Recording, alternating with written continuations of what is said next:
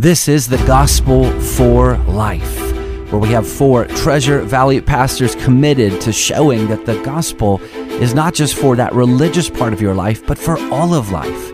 You never graduate from the gospel. Around the table today is Russell Herman, pastor at Cloverdale United Reformed Church, Jonathan Van Hoogen from Dayspring United Reformed Church, Vinny Hankey from Valley Life Community Church, and Ryan Hemphill from Treasure Valley Reformed Presbyterian Church. To catch earlier broadcasts, just search The Gospel for Life wherever you subscribe. To find out more about this ministry and about our annual conference, go to reformationboise.com. Welcome back to The Gospel for Life. Once again, we are short-handed today. My guess is that we've actually lost probably somewhere close to 20% of our tens and tens of listeners because Vinny is not with us, and you've, after several days, have said, oh boy. He's going to be gone too long. Yeah. So hold tight. He's coming back, so you can join us hopefully back again. But I've been missing his presence. He had some car trouble this morning, so he's been out for this week's worth of recordings, and this week's worth of recordings have been dealing with Jesus Christ, his person, his work, and today we want to talk about really his death and the whole idea that is expressed in the Apostles' Creed and other confessional statements of that he descended into hell. And so really what we're thinking about, what we're talking about is what was happening when Jesus cries out, my God, why have you forsaken me? Let's start with that. Was Jesus forsaken by the Father on the cross? When Jesus quotes Psalm 22, is that a declaration of the forsakenness of Jesus Christ?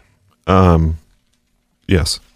Kind of like the water to wine question we dealt with yesterday. But I think that we have to look at the two together, as far as the wrath of God and what that means. When we talk about being forsaken of God, it means that all of his wrath is poured out upon that object of his forsaking. And Jesus, this is really, I think, what makes the gospel such a profound thing, when we consider that he who knew no sin became sin so that we might become the righteousness of God. In order for us to be saved and to be redeemed and considered children of God, Jesus had to take the punishment that is due for our sin. He had to endure it. He had to be forsaken. He had to have the wrath of God poured out upon him. And when he's in the garden and he's sweating, drops of blood under such torment of soul, and he says to his Father, if it be possible, let this cup pass from me. He's referring to that cup of his Father's wrath, the cup of God's wrath that is going to be poured out upon him for the sins of all of his people. It's not just one person that he's paying the sins for. It's all of his people. And so definitely on the cross, we see Jesus bearing the punishment that is due for our sins.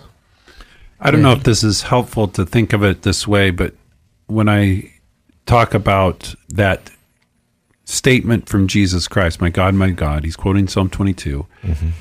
What Jesus is experiencing is the forsaking of the graciousness of the Father.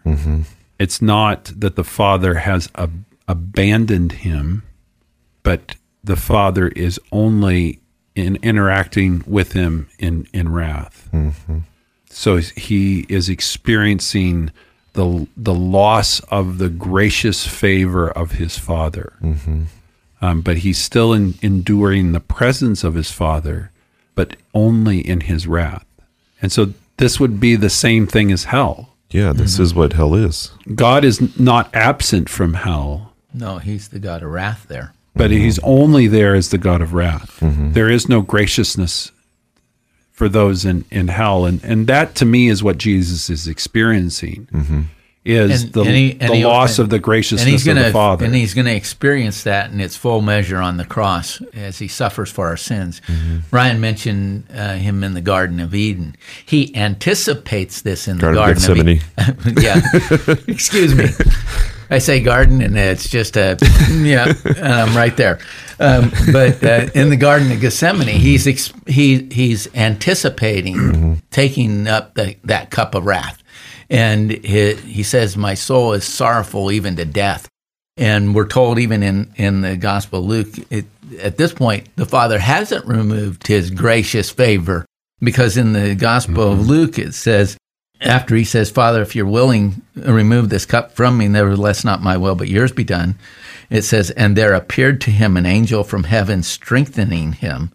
So he has been given a messenger from heaven to strengthen him in the garden so that he doesn't die right there. And it's interesting that you said that in the Garden of Eden, he actually was anticipating it in the Garden of Eden. Yes. He was. I mean, that actually is a true statement. That is very true. Yep. So you were actually in safe territory, Jonathan. Thanks. Because I mean, that's when it first, the shadow of the cross first appears. Right. Yeah. That the seed of the serpent is going to bruise.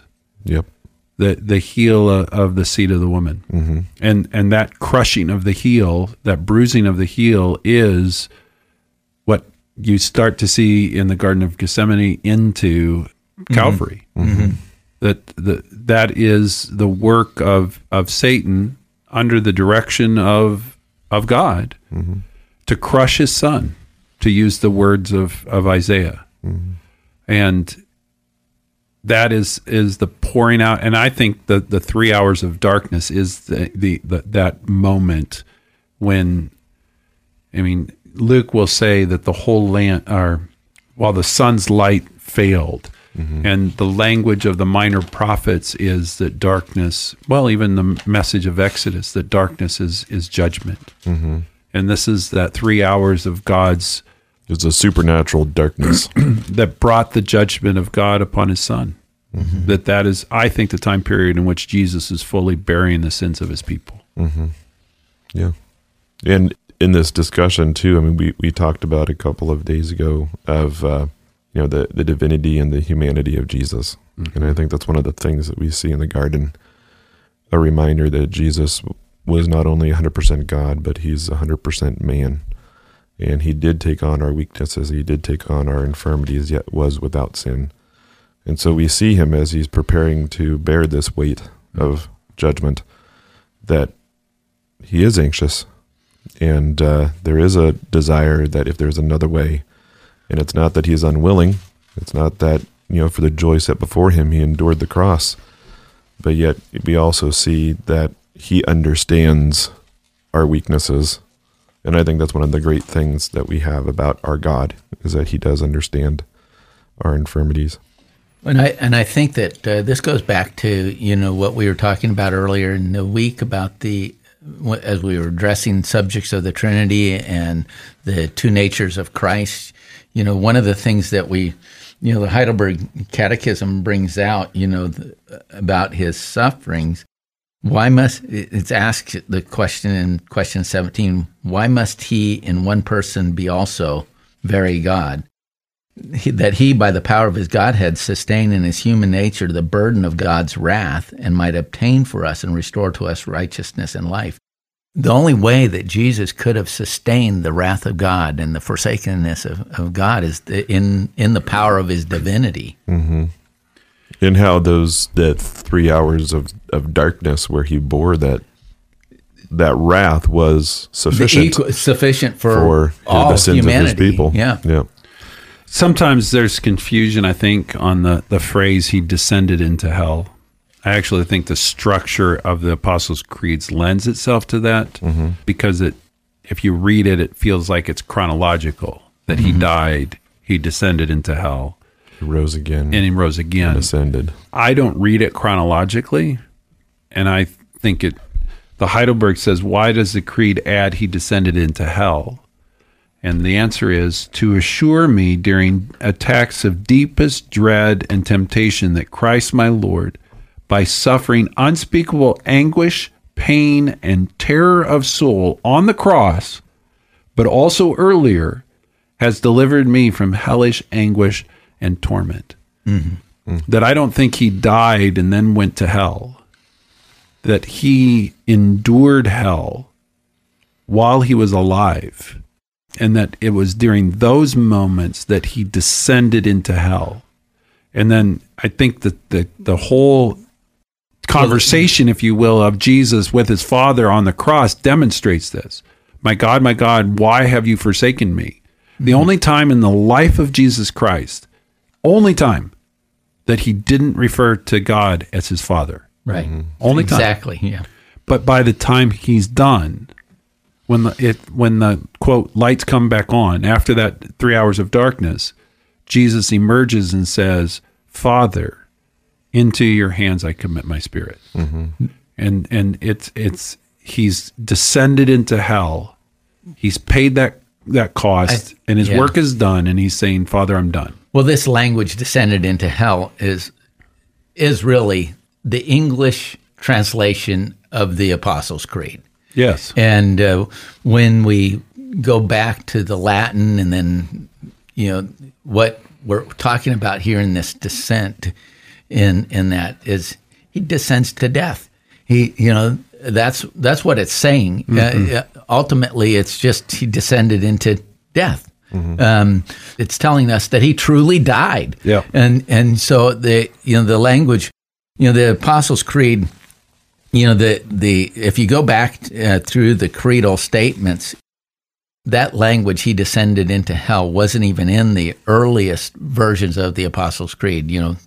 Go back to AD 325 or by the 4th century, basically the Apostles' Creed was fully written. When we say Apostles' Creed, we're not saying this is what the apostles said. This is what the apostles taught. Wait a minute. Paul wrote this right after he wrote the King James Bible. Right, exactly. and that so it wasn't until about the 8th century that 8th 11th century that we have the full formal statement that we have in the Apostles' Creed, but it was pretty much there in the 4th century. And that phrase descended into hell wasn't there because it really was just a reminder that he died. Yeah, the Shorter Catechism and Larger Catechism of Westminster, both speaking of Christ's humiliation, talk about how he remained under the power of death for a time. And it's interesting that people will actually think, Christians think, that he actually did die and then he went into hell. But when he died, what you have to know is that at that point, his body and spirit were separated just like we are. Everything that we experience, Christ experienced. And so when he says to the thief on the cross, today you will be in paradise, he meant that. He was that. Jesus' soul went to heaven. His body remained in the grave.